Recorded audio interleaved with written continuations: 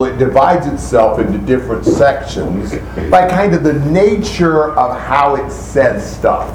So the first 9 chapters are like story form. They're like kind of lessons a father teaches his son about different topics. But when you start into chapter 10, it's more like what we think of Proverbs as being. Like every verse is a different subject, which, as I've suggested, has a purpose. Sometimes that seems kind of hard for us. It's like, well, this is random. You know, we talked about this one verse, and then it's something else another verse, and something else another verse. But isn't life like that? You know, don't you kind of need one proverb, and then a totally different proverb, and then another proverb as you're living your life? Life is not lived in topics. You know, this is my part of my life that I deal with diligence, and now I'm going to need, you know, the Proverbs on generosity for another year, and then this next year I'll have Proverbs on my family. No, you live your life with all sorts of different things happening.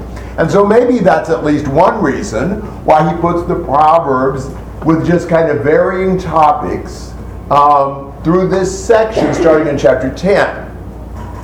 The section starting in chapter 10 will last to 22:16, and then we'll move on to kind of Proverbs on related subjects. You do see, though, even from 10 to 22, a little bit of variation in the nature of the Proverbs. From chapters 10 to 14, almost all of the Proverbs are opposite Proverbs. The wise man does this, the foolish man does that. You know, the righteous has this character, the wicked has that character, that kind of thing. You know, almost every proverb, the two lines are in contrast.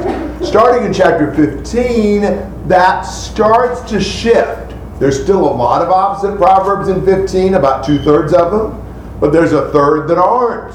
And there have been very many that aren't up till this time, from chapter 10 on. Also, starting in chapter 15, we get more proverbs about the Lord. Again, not a majority, but there's several proverbs that will speak of the Lord, and we hadn't had very many of those in 14 to 10 to 14. So you can kind of see some differences in these. In chapter 15, would somebody read 1 to 7? A soft answer turns away wrath, but a harsh word stirs up anger. The tongue of the wise commends knowledge, but the mouths of fools pour out folly. The eyes of the Lord are in every place, keeping watch on the evil and the good. A gentle tongue is a tree of life, but and it breaks the spirit. The fool despises his father's instruction, but whoever heeds reproof is prudent. In the house of the righteous there is much treasure, but trouble befalls the income of the wicked. The lips of the wise spread knowledge, not so in the hearts of fools. Okay, mostly here, Proverbs dealing with speech and words. What do you learn in verse 1?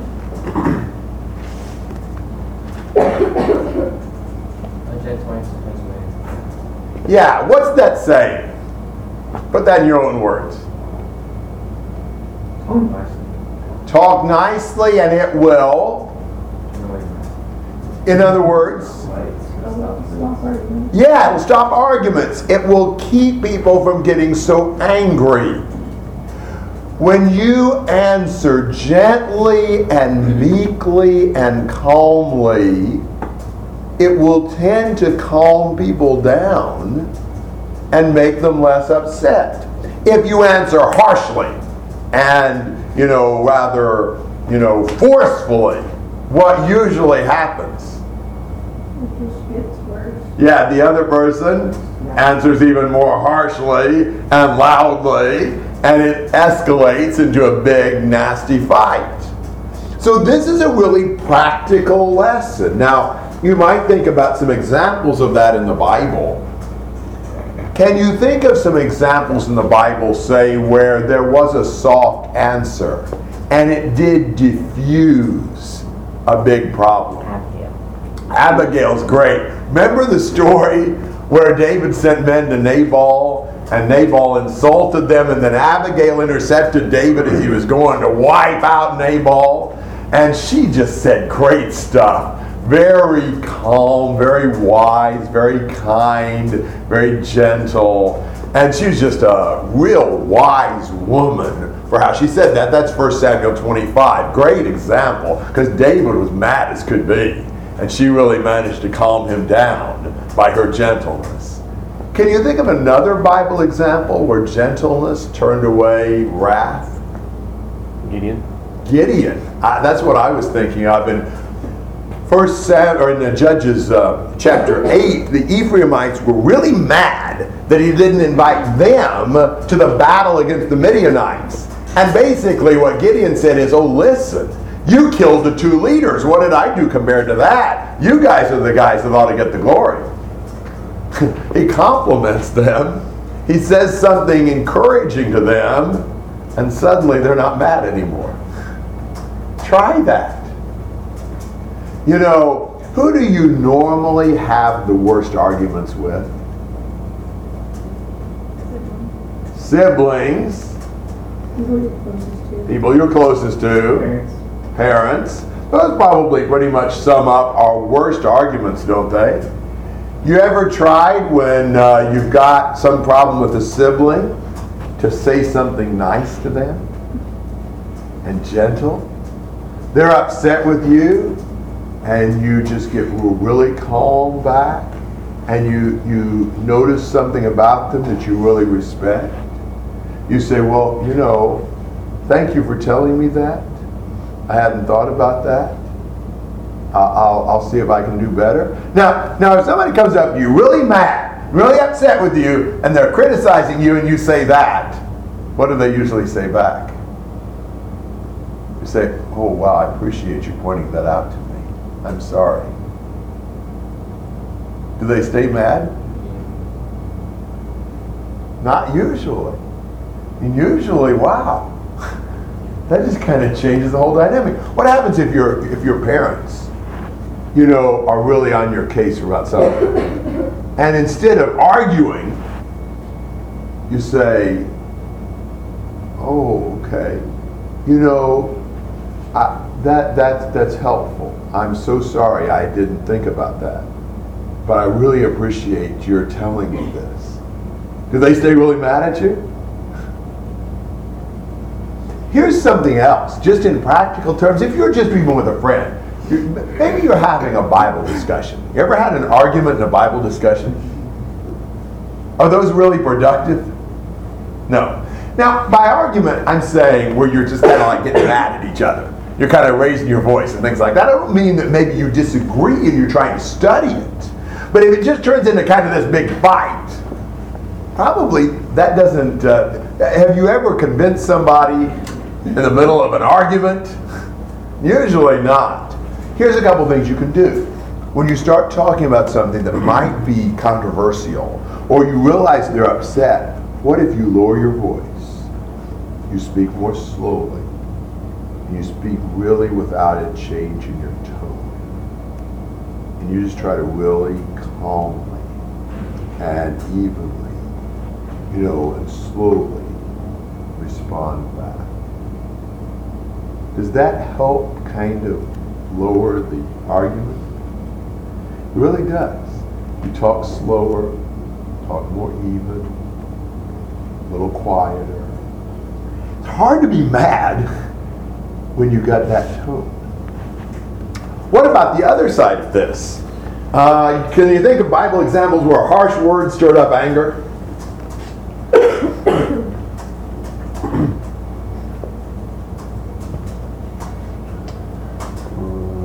Jeroboam? No, Rehoboam. Rehoboam? Yeah. Remember what he said to the people? Told them he was going to kill him. Yeah, I'm going to be meaner than my father. That didn't make them real happy. What about Jephthah? Do you remember Jephthah in Judges 12? When the Ephraimites were mad at him, they kind of had this argument between the Ephraimites and the Gileadites. You know, he said really harsh things like, you guys are worthless, basically.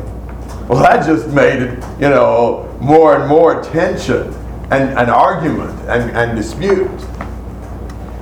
So, you really have to think about this. When is it the hardest to give a gentle answer? When you're upset. But that's right when you need to give the gentle answer. Right? I mean, if everybody's happy, a gentle answer is not worth a whole lot. Doesn't matter much. It's when you're upset is the very time it's hardest, but that's when you need it. Think about that the next time your parents say something you don't like, the next time your brother or sister says or does something you don't like. If you can't speak gently right then, the best thing to do? Be quiet until you got control of yourself and you can speak gently. I struggle with that. It's not, sometimes I do okay with that. And then sometimes I'm really upset. And I tend to speak aggressively when I needed to speak gently. Thoughts about that one? That one's really good. We should always keep in mind that, the reason, we're trying to talk to the person shouldn't be just to win the argument. Several times it talks about in the gospel, you're supposed to be talking to them so you can win their heart over to God. Good point. Yeah. Does it really help much to win the argument? A lot of times it doesn't. I've heard of people saying, you win the battle, but you lose the war. The goal in a Bible discussion is to help them come to the Lord, not just prove you're right or shut them up. I said that, they couldn't say anything back. Well, that doesn't mean that you help them. Other thoughts? Yes, Philip. We talk a lot of times about speaking the truth in love. And so even if we feel justified with what we're saying, when we feel like a rash answer could be the truth, we need to think back on 1 Corinthians 13, patience, kindness. When we get in these discussions that sometimes they lead to heated discussions, we need to go back and exhibit those characteristics that love has. Amen. Do we need this lesson? Do you need this? Yeah. This is pretty practical for us, isn't it? And it's so right, so wise. We can all see that's true. We got to apply it. Other thoughts? Jacob. It also depends, we need to make sure our hearts, when something's brought up to us, that we keep in mind, that, it's not just here to make my life miserable. They're trying to help me out. And so, we need to make sure, when I'm confronted with something, I realize that, this is my brother or this is my sister in Christ, and they're trying to help me. And, several times it talks about in Proverbs, where, the foolish, get angry at reproof and hate reproof.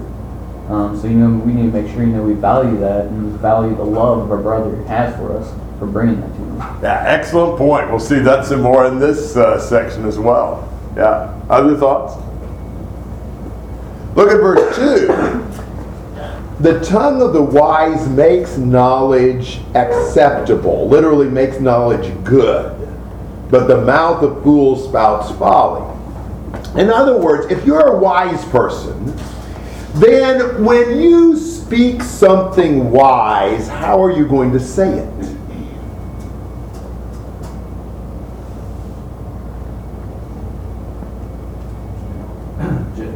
Gently, wisely, persuasively. Sometimes people just think, it was right what I said. Yeah, but you didn't say it in the right tone. You didn't say it thinking about the best way to say it. A wise man is concerned with both the content and the form of what he says. He chooses his words wisely for maximum impact. It's not just a matter of, what I said was right. Well, yeah, it may have been, but you didn't say it the right way. The mouth of fools spouts folly. Isn't that an interesting way to say that? So anybody got a different verb there besides spouts? Pours out. I have gushes. Gushes. That really gives you an idea, doesn't it? Pours out, gushes. What's that telling you about the fool?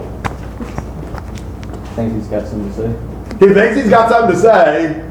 And he Saying it too much. Yeah, he says it way too much. I mean, he doesn't even, you think about something that gushes, that spews out. It's like there's nothing to block it. It just pours forth, like the dam broke. And so, he just, spraying out his words without any control. Is that wise? That's never a good thing, is it? That shows foolishness. Do you always feel like you have to say something? And always feel like you've got something to say about everything? What kind of person do you see that usually speaks too much? Person knows the rules about it. Wonder why that is. Have you noticed that? Why would the person who knows the least speak the most? To make it look like they know the most. Sometimes it's a camouflage. They want to make it look like they know the most. They don't know that they know the least. Sometimes they don't even realize they don't know very much. The less you know, the less you realize you don't know. If you're busy talking, not listening. Absolutely. Some people can never learn anything because they don't stop long enough to listen to learn anything. Think about people you know that you think really, just gush out. Especially things that are like, ooh, that wasn't smart. That wasn't you. You knew that. No, that's not right. What kind of people are you thinking about that do that? I'm thinking of a particular category of people that tend to do that a lot. Teenagers? What kind of teenagers? Especially what kind? Boys. Especially boys. I agree. And what kind of boys? Younger. Now, listen, guys. Can you all think about this? Is there kind of an age group where a young guy just tends to say things really confidently that they don't know what they're talking about? It's kind of funny how that works, but some of you are smiling, some of you have seen that, some of you have done that. It's like you go through that category where you actually have learned a little something, but it's not quite as much as you think, and you tend to make really confident assertions, and you make yourself look really dumb because you don't know as much as you think you do. My son used to say, how did he say it? Something like, hardly a day goes by where I don't speak confidently about something that I know nothing about. He could at least make fun of himself. In fact, when he was probably, I don't know, maybe give or take 14, we actually be able to joke about that. I mean, he'd say something really like totally, like he knew everything about something and it was just totally wrong. And he was actually able for us just to kind of laugh with him about that. You kind of, there you go again, kind of thing. And usually we could handle that in a way, and he handled it in a way where he wasn't defensive about it. We could just say, that's another one of them, Kyle, where you don't realize that you don't know. Sometimes young people will get more defensive than that, and you'll be hurt if everybody doesn't just swallow their confident pronouncement about something that they know just a little about. It's wise to control yourself. It's wise not to overestimate your knowledge. I was talking with a guy yesterday who was going to be talking with the men in his church. He's the youngest Christian of the group, and he was planning on really bawling out the men for some of the things they've said and done and how they're conducting themselves and all that. I said, I don't think it's a good idea for you to talk very much in this meeting. He said, yeah, because I planned this, I prepared this, and they really need this. I'm like, you're the youngest one there. I don't think you're giving them a lecture is a wise thing. It was really hard for him to listen to. I think he may not do it now. But it was really hard for him because he feels really strongly.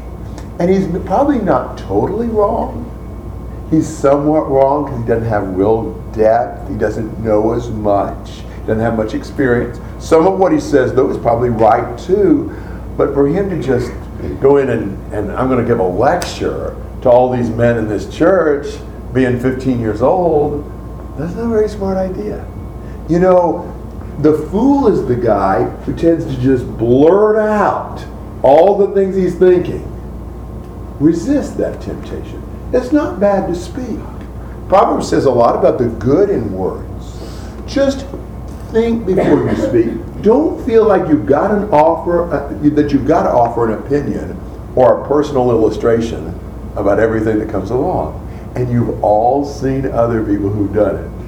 And you've all, you know, there's some people that when they start talking, you're like, oh, you know, this is not going to be good. You know, but have you ever thought about what it's like to be that person? They don't think about that. You know, they don't realize they're doing it. So just be wise. What are you going to do if your parent, maybe, or some other person comes to you and says, you know, you're really talking too much? Has anybody ever said that to you? You don't have to raise your hand, but you know, would you be defensive? Would you like, no, I'm not? Or would you say, wow, maybe I need to think about that? That's not saying every time you're even criticized like that it's always valid. But if it's especially, you know who are the people you ought to listen to the most? Okay, but not all older people. It's the people that don't like you. There might be something to that, but I don't know. The people who don't like They you. usually pick out the things that you don't want to hear. It's usually right. There's probably some truth to that. I hadn't thought about it that way. But yeah, the people who like you may spare your feelings too much. The people who don't probably won't. So they may really help you. I think some people who haven't liked me have helped me sometimes. I haven't liked hearing it from them. But that's not really who I was thinking of. Parents. Sometimes, but not always. Some of you may have parents who aren't wise. What? Wise people. Wise people. Exactly. Think about this. Are there people that you really see as wise, generally speaking? That you really see them as strong and spiritual, and about most things, you think they actually say good things? If a person like that tells you, hey man, you're really talking too much, or any other criticism, if it's a wise person, you always thought they were wise until they got on your case. Really think long and hard before you just reject what they say. They don't always have to be right. But you really want to weigh that out. And so, good lesson in just restraining ourselves. Comments about that one? Tyler? I think this is a really, really timely idea to be talking about. Ephesians chapter 4, verse 29 says, let no corrupt word proceed out of your mouth, but what is good for necessary edification, that may impart grace to the hearer. I'm taking some intro to law classes at IUPUI, and one of the cases we're continually talking about is a case called Snyder versus Phelps, which involves a man and an organization called the Westboro Baptist Church. If you are familiar with them at all.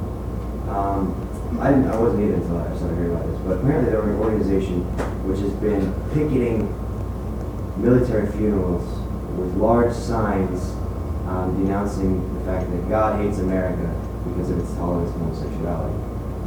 And the comment in class is always, why are Christians so stupid? Why do they have to be so mean? And why do they have to be so intolerant? And so this is the hot topic of the day. And so, I'm kind of torn because the message is one of God hates sin, we should not tolerate it, yet they're preaching in such a fashion as to where everyone says, why are these Christians so abrasive? And so we should be taking into account that's the way the world sees Christianity, and in turn it's the way the world sees us. We should be doing as much as possible in order to debunk the myth that indeed that's what Christians do, that's what they act like. Yes, we should take a stand in order to fight against sin and tolerance of sin, but we should be willing to speak, as Ephesians says, with no corrupt words, but what is necessary for edification. It's a very good point. It's not so much just what the world thinks about us, but it's really doing things the way God says. is it always okay to say anything as long as it's true? No. There are some times that even true statements, it's not the time, it's not the place, it's not the way. You know, some people always say, well, it's true. Well, yeah, but this wasn't the way to speak that truth. You know, there's more questions than just if it's true. Is it kind? Is it wise? Is it beneficial? There's a time to take a stand and people won't like it. They didn't like Jesus. So it's not like everybody's going to like us, or that we ought to be so upset if people don't. But if we act unwisely and just speak in ways that God would not want us to, just because it was right, or just because they're wrong, that doesn't justify us. Good illustration. Jacob? Like, it's kind of like what Dan said. If you're talking all the time, you aren't listening. And if you aren't listening, you aren't learning. And if you aren't learning, you don't know anything. And I think a lot of the saying, like, God gave you 2 ears and 1 mouth for a reason, so that you can listen twice as much as you talk. And, I mean, it's not so much, we definitely need to watch our mouth and watch when we speak, but we also need to look at the other side and think about how much we listen. Good point. That's an excellent point. I mean, you probably learn more by listening than by talking. Good thought. Other thoughts? Yes, Phil. We were talking about the tongue in verse 2 and how you speak the truth. And I think it's so cool that Jesus, he had different tones for people. He constantly, like, we can see with the rich young ruler, after he said, what must I do to be saved? It says, it's almost like, it seems to me, he took a minute and it's like, he saw the love and he said, sell your possessions. But it seemed like that was just a firm statement. But then he had the Pharisees who should have known better. And he was firm and he's saying, you guys are being hypocritical. This is what you need to be doing and you know better. And then he has, like the woman caught in adultery. You know what? Go and sin no more. Make it right. And so each time it's something different. And that's something that we need wisdom to do, because wisdom is ever learning, and life and just what we go through in our experiences are going to show us what tone to take as each situation arises. Great illustration of that. Jesus is the perfect model of how to say, what to say, when to say, who to say it to. And it is. He shows wisdom about how he approaches different people and groups of people. Look at verse 3. This is kind of a different point, but wow, this is so good. What does the Lord do? Watch. He sees everything. Now, I like the way this says it. You know, theologians speak about the omniscience of God. You know what omniscience means? All-knowing. Proverbs speaks about the eyes of the Lord are in every place. Which do you think is more, impresses you more? Thinking about the eyes of the Lord or thinking about his omniscience? Yeah, I like saying it more concretely like that. Thinking about the eyes of the Lord are everywhere. When I think about his omniscience, it's kind of abstract. The Bible always says things so well. It sees everything, the evil and the good. So every little good thing you do, God sees it. Every little bad thing you do, God sees it. He sees all the things we do all the time. Comments? Sort of bringing this into connection with what we've already been saying, he's going to bring every word that we say into judgment, and so that gives us even greater incentive to think about what we say before we actually say. Absolutely. And if we've maybe talked about this before somewhere along the line, but what if you hired a new person for a job? And this is like the first few days on the job. What kind of jobs do you give them in the first few days? Ones that you can't mess up. Yeah, easy ones that they can't mess up. If they do mess it up, it won't be a real big thing. Why do you start with those kind of jobs? So they don't mess up, so they don't drill into it. Yeah. What are you trying to do? Ease them in, train them, test them. You know, what if they really mess up those little things that don't matter much? Yeah, you're not going to even give them the big things because they can't get the little ones done. God's testing us with the little things. You know, how do we do with the small things? They don't have a lot of consequences, but He's testing us and seeing how we do with that before He gives us bigger things. So God's seeing all the stuff, good and bad, even the little ones. And we need to really think about the Lord seeing us. Would that change anything? What if, well, I mean, at home, do people speak differently to each other when there's company? Yeah, I see various reactions to that. I take it that some homes are like that. Well, did you know there's always company? Because God's always there watching. You know, can you imagine if God actually was visible? And like, you know, you're having a conversation with your parents or your siblings, and actually you could actually see God right there beside you? Would that maybe change a little bit about how you talk to Him? You know, the eyes of the Lord are in every place. He is right there watching us. We just don't actually see Him. So we need to mentally be aware of that. Because even if it weren't Him, maybe it was just another person there, even that would straighten us up. Jacob. On Ashley's story, her parents had this thing that if you spoke to your friends the way you speak to your family, you had any friends. And I like that. so much more when it's applied to God. Like, not even if you're speaking to God the way you speak to your family, but if you're speaking to your family and your friends with God right there, I mean, so much more. Would you have a relationship with God? Yeah. We didn't think about Him, His eyes being there the last time we really messed up, did we? That might have stopped us.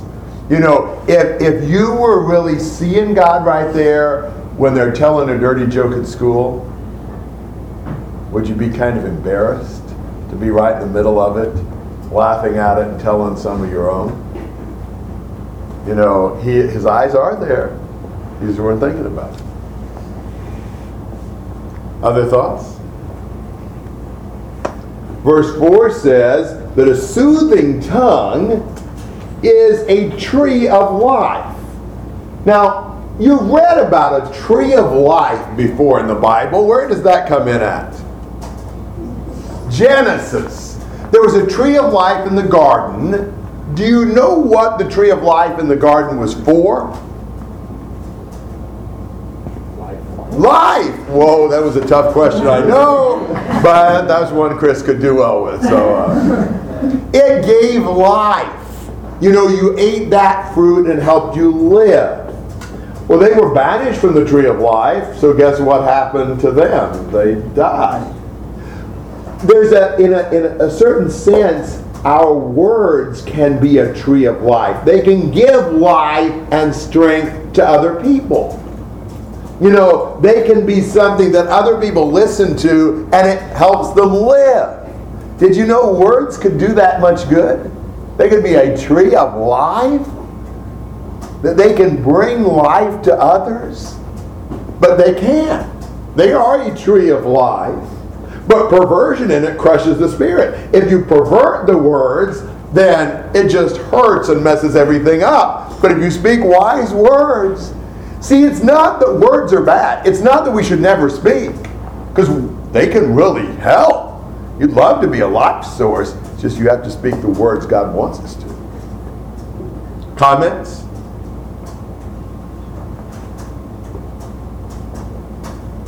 Okay, verse 5. What does the fool do? Rejects his father's discipline. Yeah. But if you're wise, you regard reproof. That is, you respect it and treasure it. Why do you think the fool rejects his father's discipline? What? Who said? Because he's foolish. Well, yeah. What is he thinking when his father corrects him? He doesn't know what he's talking about. Yes! He doesn't know what he's talking about, and I don't really need him to tell me anything, because I pretty well know what I'm doing already. Pride leads us to rejecting correction. I mean, can't you look back sometimes on times when a wise person corrected you and you didn't like it and you didn't accept it, but later you realize it was right and you should have listened? You know, we need to, our whole response to being corrected tells a lot about us. It really shows you whether you're wise or foolish.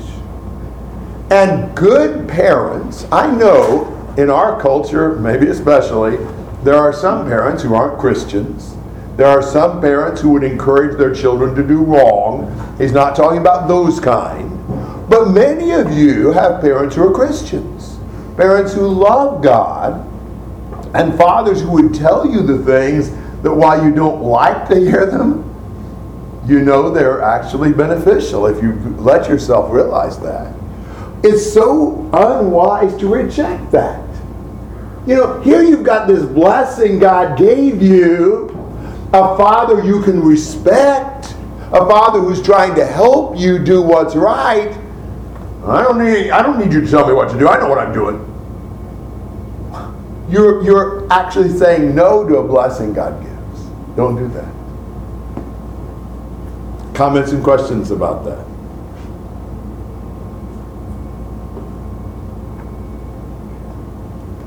Well, look at what a wise man and a fool get. Great wealth is in the house of the righteous, but trouble's in the income of the wicked. You know, there's what a righteous man gets, he can enjoy. A wicked man, there's so much trouble in what he gets that he can never enjoy it. You know, there's so many bad consequences, there's so many complications, that his life just turns into a big mess. And not even his income is mixed with a lot of trouble and difficulty. And then verse 7. The lips of the wise spread knowledge, but the hearts of fools are not so. Look at this. What do the wise people do with their wisdom? They spread it. So again, we're not saying never speak. We're saying speak wise. Speak knowledgeable. Speak productive, helpful, useful things for the benefit of others. If you're a wise man, speak. Spread that knowledge. A wise person is not a miser. He's not trying to hoard up all knowledge for himself. He wants to share that. But the hearts of fools are not so. Isn't that an interesting contrast between the lips and the heart? Why would he contrast the lips of the wise with the hearts of fools? It's what's in your heart that you're going to end up saying. Absolutely. The mouth speaks what's in the heart. So what you say just reveals the content of your heart. Why can't the fool say anything worthwhile? That's exactly right. He's got kind of an empty storehouse. He hasn't really got anything worthwhile to deliver. You know, if there's nothing in stock, you know, you're not going to be able to give anything. So you really need to get wisdom stored up in your heart, in your mind. You need to grow in knowing so that then you can spread it. Which is why you want to really learn before you speak. It's why you need to prepare well. You know, some of you guys sometimes have chances to preach or teach or give an invitation at church. Some of you girls have opportunities to talk to some of your friends and teach them. Should you just kind of do that off the cuff? Kind of like you didn't know anything, but I'll just start talking and maybe something will come to me? Should you do it without preparing? No. We really ought to fill our heart with things so we'll have something worthwhile to say. Just because you're a good talker, some people are. Some people talk pretty well. But if they don't have anything of value to contribute, it's empty and not helpful even at that. That's why I've kind of encouraged, that I very much like the idea of young people thinking about and preparing to ultimately take the gospel to a place where it hasn't been heard much. But I don't encourage people to do that like right now. If you don't have much about the Bible, why would you go somewhere and try to teach that? Learn, grow, really fill yourself up, and then you'll have plenty to share that will be profitable. Comments and questions? You can really see the difference between the people who have God's word in their heart, and you can just tell they really love it, and the difference. And then you see the person who's just talking about it because everybody else is doing that, so he needs to do it. You can really see the difference in how effective they are and just how they act. So much so. I want to teach too. Can I preach a lesson too? Sometimes you see people doing that where they want attention. I want everybody to think I'm like that too. You ought to speak because your heart's so full of the Lord and of His will and of His word that is just, you just can't keep it back. Not because you want attention. Not because, well, let me do this too. That looks like fun. Britton. I think our hearts need to be so full that not only would we want to take the opportunities maybe at church or whatever, but at school or you've got opportunities, but to take them as well. Do you only like to talk about the Lord when you're going to get positive attention for it? Or do you like to talk about the Lord because you want to talk to everybody about the Lord? That can kind of tell you something, can't it? If you really love the Lord and you just can't keep from talking about Him, it's probably not just going to be when you're around Christians who are going to think you're good when you do that. It's probably going to be around people who are going to laugh at you for it too, because you're filled up with the Lord. Good comments. Other thoughts on these first 7 verses? I was just going to say that, that you see two different motives here, I think, in verse 7. Like the wise man, he's spreading his knowledge around, so he can help people, just like we've been talking about earlier. But the foolish, his heart is different because, he just wants, like what we've just been saying, he just wants attention. Yeah, you got to really watch your motives and watch what you're trying to do. It's unfortunate. Something that I think is bad is that people give too much attention to somebody who gets up in front and does something at church. And it almost can become like, something that, you get a lot of like people praising you and thinking highly of you and all that. That stinks. Because it can really kind of pervert your whole purpose behind it. And you can get to where you just like that attention. You like doing stuff. And even you know what it can get to? It can get to like, well, I know I'm doing pretty good because I got up and spoke at church. I got up and led a song at church, so I know God's pleased with me. Do you really think what He's really looking for is people who are getting up a lot at church and leading a lot of songs and saying a lot of prayers? You think that's what really makes a person a strong Christian? It's definitely not. So don't make that your primary focus. And when you speak, it's because you got something to say. You love God. You want to help other people by sharing what your heart's full of with the Word. Not, man, I think they'll think this is pretty good. I think I'll get a lot of people complimenting me. Other thoughts? Dan? Speaking is not a right, it's a privilege. It's a blessing that God gave us, so let's use it right. Amen. Philip? A lot of times you're talking about how you can get puffed up if you get up in front of your group a lot. And if you continuously do that, and people keep building you up like that, you can let your arrogance get in the way of the word. And Moses, when the Israelites were at the Red Sea, he said, "Be still and see the salvation of the Lord." So we need to put whatever pride we have aside and let God do the talking through us, and just do our jobs, and then say, you know what, it's just what I'm supposed to be doing. I'm kind of curious about this. This would be a good audience to give this as a test for. How many of you guys have gotten up in front of your church and given a talk, led a class or sermon or something like that? How many of you have done that? Okay. What do you think, guys? How many of you guys feel like people have said too much to you, telling you how good you did, and it's been hard for you? How many would you say that's been hard for you, that they've said too much? How many of you would say that it's really been helpful to you that people have said what they've said and they've encouraged you with it? How many of you would say it's really overall been more encouraging than a stumbling block? Wow. A couple of you maybe. Isn't that interesting? You know, I've thought about that more as I've gotten older. You know, be careful with each other even. And, you know, don't overpraise somebody. Here's something that'll help you with it. I've said this before, but think about this.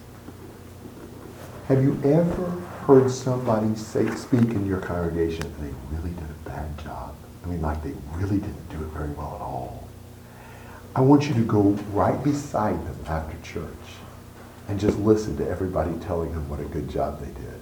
The same people that told you you'd done a wonderful job the week before. That will humble you. Because you know why they're saying that to you? They want to encourage you. And people, here's what older people think. They think it was that person, that younger person, it was probably hard for them to get up there. And they're probably awkward. And if we don't say something to encourage them, it'll probably discourage them. And so they're trying to be really nice to you and make you feel like you didn't do a bad job. That's what they're thinking. It's not that they're thinking, oh, that was wonderful. It's that they think they want to encourage you. Yes. Okay. So what would be your suggestion as far as encouraging each other? Because I mean, if, you know, I usually try and compliment the preacher, you know, if someone said a prayer or something, I usually try and encourage them that way, but I mean, at the same time, I'm also thinking I don't want to puff them up at the same time, so do you have any idea what the balance is between that? You might think about what would be helpful to you. You know, I don't know where the balance is. I struggle with that a lot myself. I do know something Paul would often do. He would often say, I thank God for your speech and knowledge, like he did in 1 Corinthians. Or I thank God for what he's doing in you. Now that's helpful because at least it's getting the focus on God's doing it and it's not how great you are. So that might be one thing. And I don't know. What do you guys think? What would be a helpful thing? Ethan? Being a preacher, so I've heard a lot of compliments after sermons about saying nice to my dad through the years. And you can kind of tell when, like, they say a good sermon and stuff. But then there's a few people that will say, I like your sermon, it helped me on this point. And I think that's just a little better than just saying, you did a good job speaking. Say, God encouraged me through you today. That may help. I wonder if more mature groups tend to say less. You know, at New Salisbury, you know, for me, I don't hear hardly any compliments. I mean, I think, I know it's not funny, but I think people aren't focused on your performance. They're focused on thinking about it. And when somebody does, it's more like, man, that really made me think. You know, that point was helpful to me, or whatever, which is better.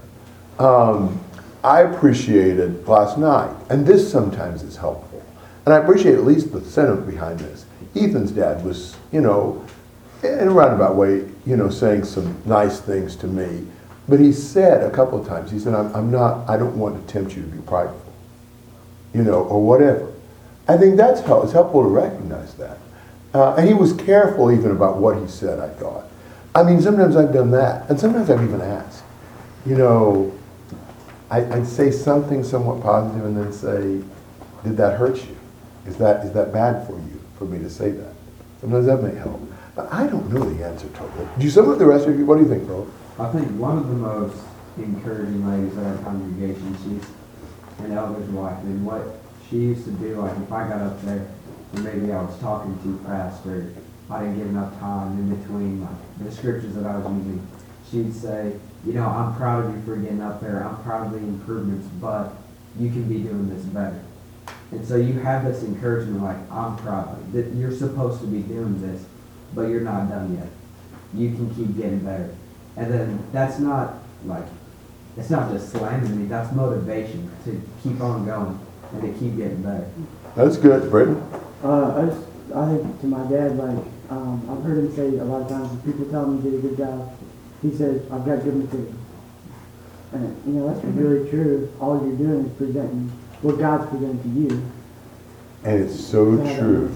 Guys, think about this. Again, you've probably heard me say this, but I think this is so true.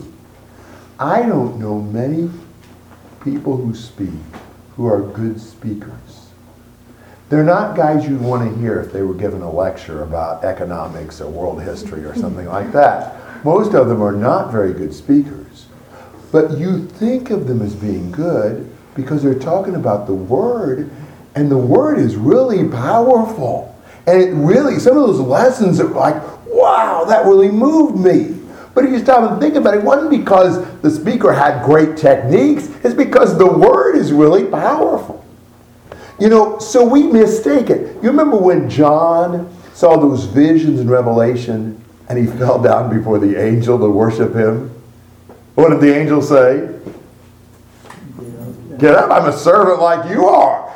I didn't invent these visions. These were God's visions. Sometimes people think that the messenger invented the message. Or they think that, he said it so well, that's why I like the message. If it's God's message and it's worthwhile for you, it's not because of how they said it, it's because the message is from God and it's amazing. So maybe we should glorify God more and focus on the guy who delivers it less. Right. You can probably talk with someone about a lesson that they give in such a way that a third party wouldn't even know that one of them had given the lesson. You could just talk about the benefits of that. Yes. And it'd be kind of hard to take that personally. Yes. But it would be beneficial.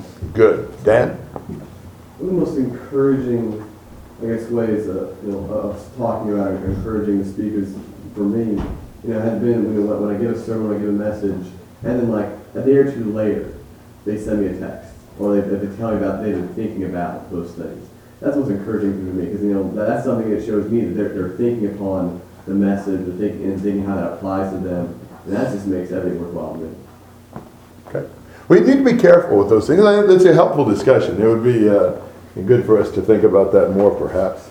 Somebody want to read 8 to 12? The sacrifice of the wicked is an abomination to the Lord, but the prayer of the upright is acceptable to him. The way of the wicked is an abomination to the Lord, but he loves him who pursues righteousness. There is severe discipline for him who forsakes the way. Whoever hates reproof will die. Sheol and Abaddon lie open before the Lord. How much more the hearts of the children of man? A scoffer does not like to be reproved. He will not go to the wise. Now, verse 8 is interesting because he's contrasting a sacrifice with a prayer.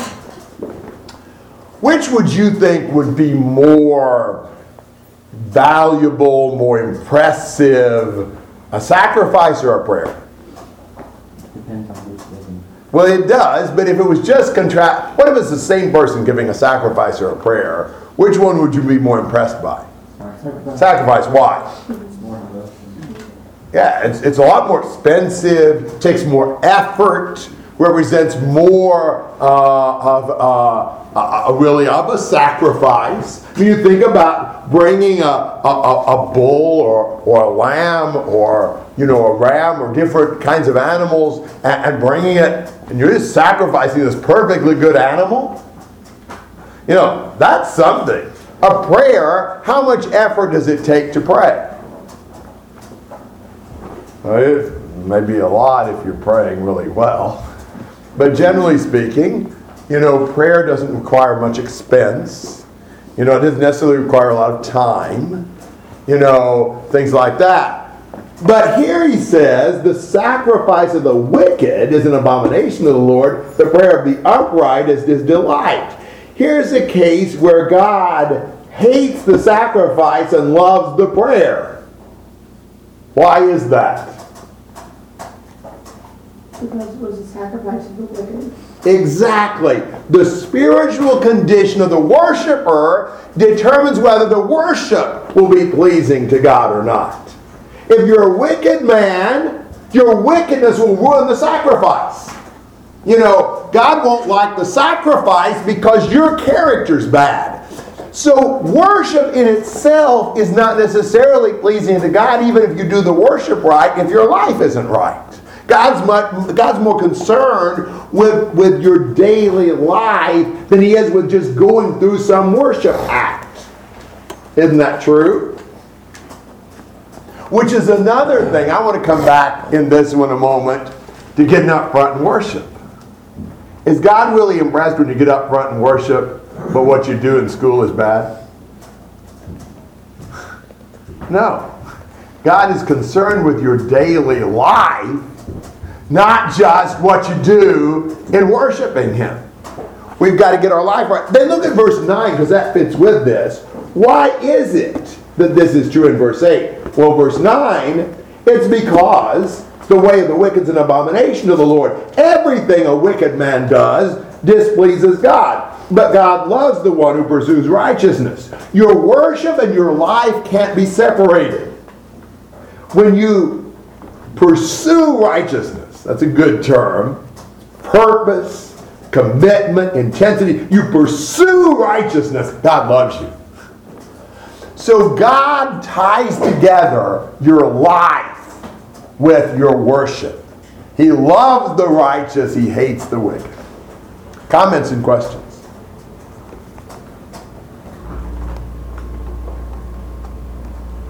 Good principles. Think about them. Look at verse 10. What happens to the man who turns aside from the right way?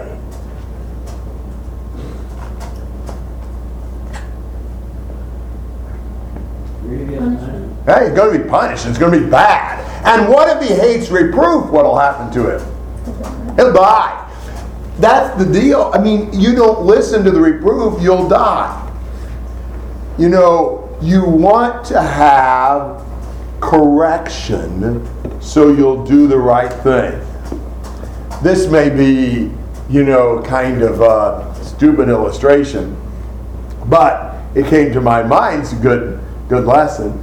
How much do we know, when it's all said and done, about good ways to live life? We're not the experts on that matter, right? We haven't been around that long. We don't know that much. Wouldn't it be good to check with the author of life to see maybe the best way to live this and some danger things that you don't want to do and things like that? I remember a long time ago, I was talking to a guy who taught driver's ed for years and years. And he taught driver's ed in northern Ohio for a while, where there was a lot of snow and ice and one thing and another. And he told me about this boy in his class that he told him, how some of you have driven or have heard these things, about how you kind of like, if your car is skidding, sliding or whatever, how you turn the wheel to, kind of turn into the skid or whatever. He said this boy argued with him.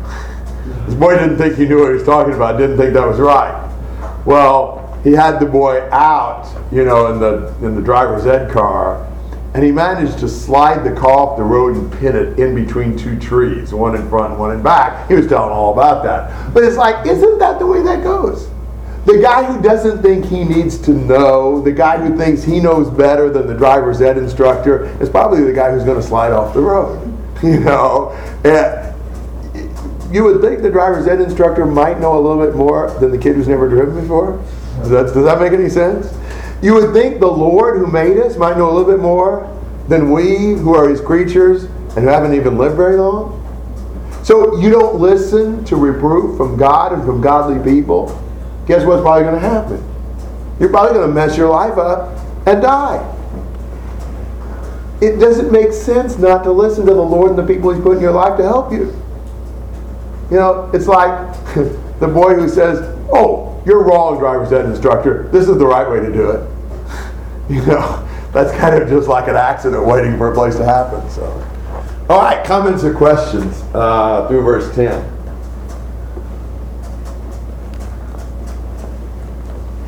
Verse 11. Sheol and Abaddon. I think here we mean like the people in their graves. They lie open before the Lord. The Lord can see even into the grave. He can see even the people who are dead. How much more the hearts of men?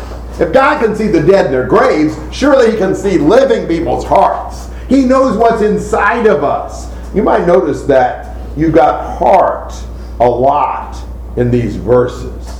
Several passages talk about the heart here, and in verse 13 the heart, the mind in verse 14, the heart in verse 15. Dealing a lot with the heart. God knows what's inside of you.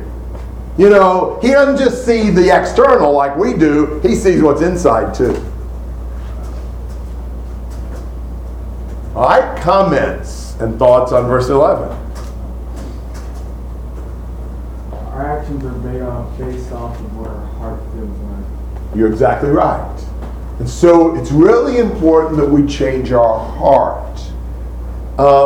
I've started doing this a little bit more. Somebody says to me, you know, I'm really having a hard time changing my life. I've got like this bad habit and it's wrong and I just keep doing it. And I've tried doing this and I've tried doing that. I've tried reading the Bible every day. I've tried praying every day. You know, I've tried changing certain things, but I still keep falling. Well, you know, I've gone to saying this sometimes. Well, I don't care how many chapters you read or how many other things you do, if you don't want to do what's right, then you won't. Isn't that true? I've seen people who are like, well, it's just not right. This is not good. I mean, I don't understand. I did my Bible reading today and still I did something wrong. Still I fell in my addiction. Well, just doing your Bible reading doesn't make you do what's right if you still in your heart want to do wrong. You have to come to where you love God and you want to do what's right. If you don't want to do what's right, guess what? You're probably not going to. Because you mostly do what you want to. So you got to change your heart, not just go through some rituals. Does that make sense? Our whole life is directed by what's in our heart. So don't just think that finding the right technique. It would be a little bit like, maybe there's some kind of a technique for like, you know, they have like, I don't even know much about this stuff, but they have like nicotine patches and things and other things to help somebody get over smoking. If they want to quit smoking, you know, there's different kinds of techniques. But you know, some people go through all that and they smoke. Because there's no technique that just stops you from smoking. We're just using that as an illustration. But, you know, you can't just say, well, but I use a nicotine patch. Yeah, but if you still wanted to smoke, you'll still smoke. Still want to do wrong. If that's what's in your heart, you're going to do wrong. Even if you're doing all the techniques, but I did this and this and this. It's not just a matter of I go through kind of a mechanical ritual and now I'm okay. It all goes back to my heart. You need to think about that. You're having a hard time with your life. Examine your heart. Jacob. A lot of people say, like, I'm a good person, I just do bad things sometimes. But Matthew 7:18 says, a good tree cannot produce bad fruit, nor can a bad tree produce good fruit. If we are a good person, we can't do bad. It's not that we won't or we will try not to. We won't be able to. And it's the same way if we're a bad tree. That if we keep on going back to the bad things that we always do, that's because we're a bad tree and we're producing bad fruit. So what do? What's your favorite fruit? Paul's favorite is a peach. All right. Paul's favorite is a peach. What's your favorite? Oh, well, all right. We'll use peaches. Any of you like peaches? All right, there's 2 or 3 of you. I think good peaches are great. All right. Well, what if you got an apple tree? You could take some peaches and you could super glue them, gorilla glue them onto the apple tree. Couldn't you? But is that going to make the apple tree start growing peaches? I don't think so. You could start tying peaches onto the apple tree. But that's not going to make the apple tree grow peaches. If you want peaches, what are you going to have to do with your apple tree? Well, I'm not talking about grafting.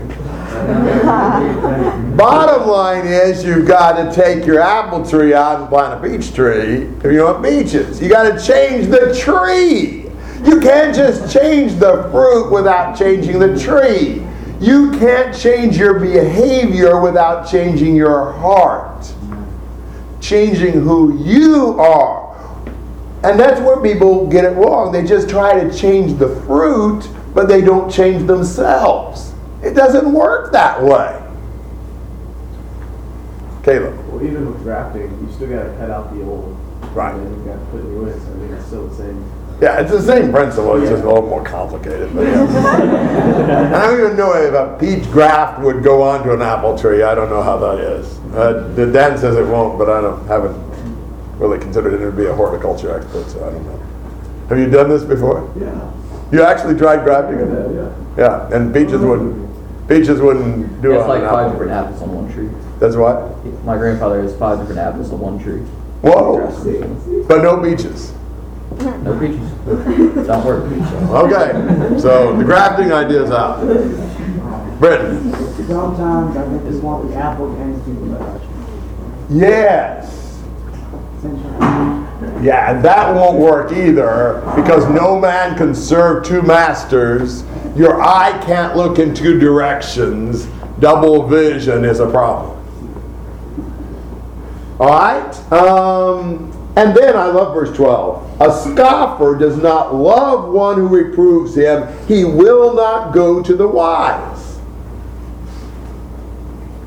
Who do you go to for advice? You should go to the wise. Who are we tempted to go to? You usually get to the person that you know is going to give you the answer you want. Yes! Don't you go? Isn't it tempting to go to the people who will tell you what you want to hear? Your best friend who's never going to tell you you're wrong? Who's always going to sympathize with you? Isn't that the temptation?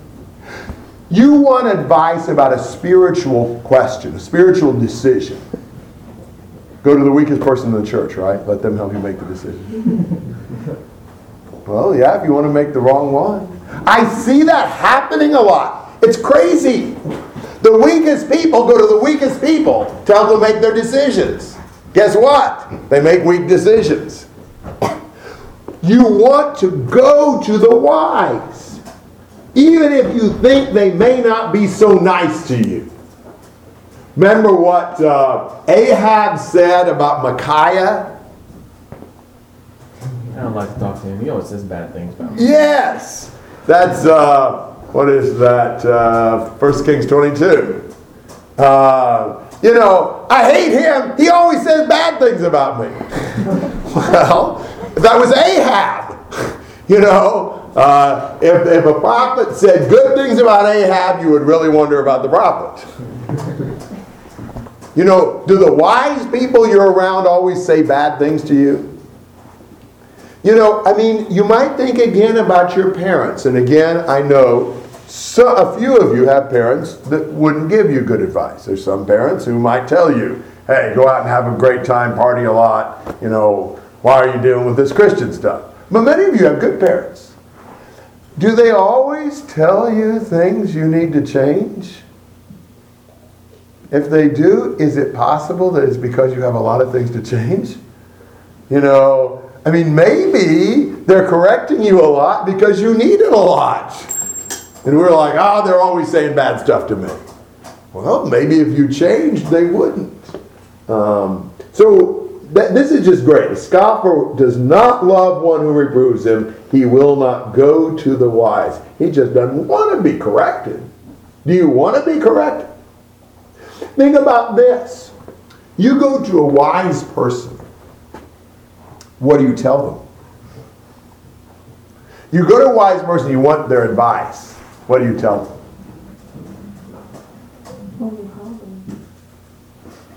How do you tell them about the problem? The best possible slant in your favor. Yes! You doctor the story up so much that anybody answer it in your favor. Or are you really open and honest with them? Do you tell them all the facts? Do you tell them how it really is? Or do you try to tell it in such a way that they'll probably tell you what you want to hear? Don't expect to get wise advice from somebody you don't give full information to, an honest information to. If what you're doing is just wanting to hear the advice you want to hear, don't even bother going. Just do what you want to. I mean, why are you going to a wise person and then omitting a bunch of stuff and changing a bunch of the facts and making yourself look better?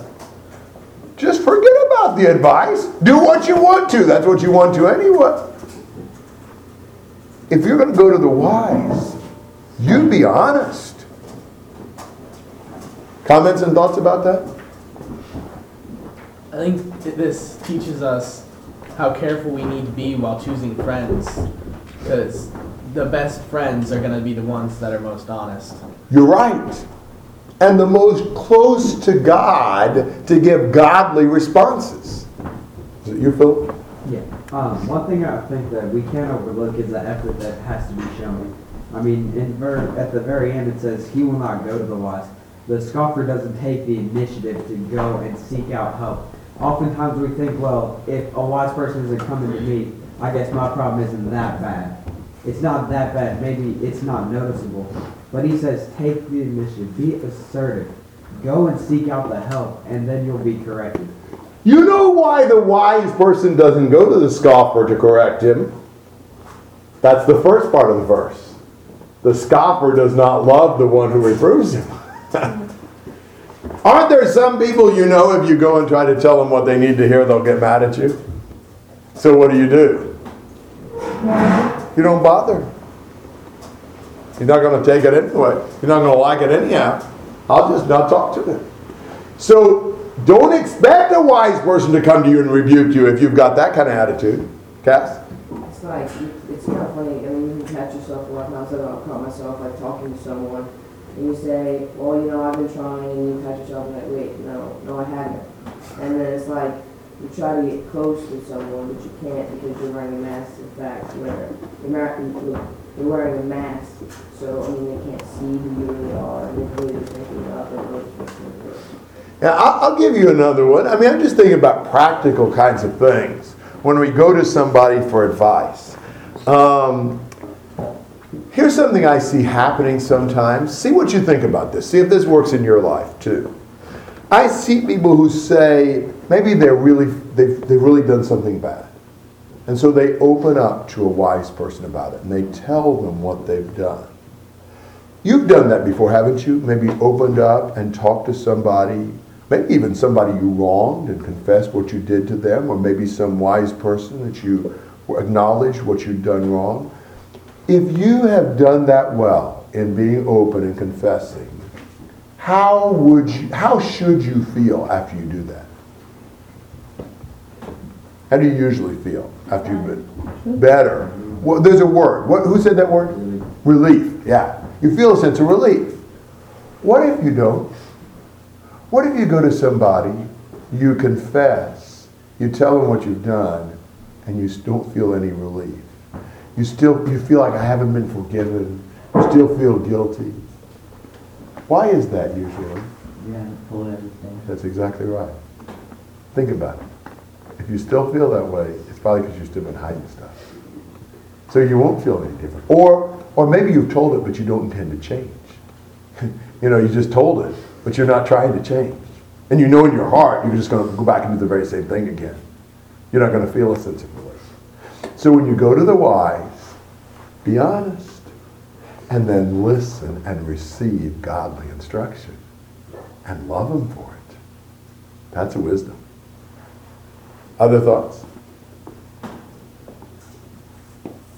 All right, why don't we take a break, and then we'll talk again.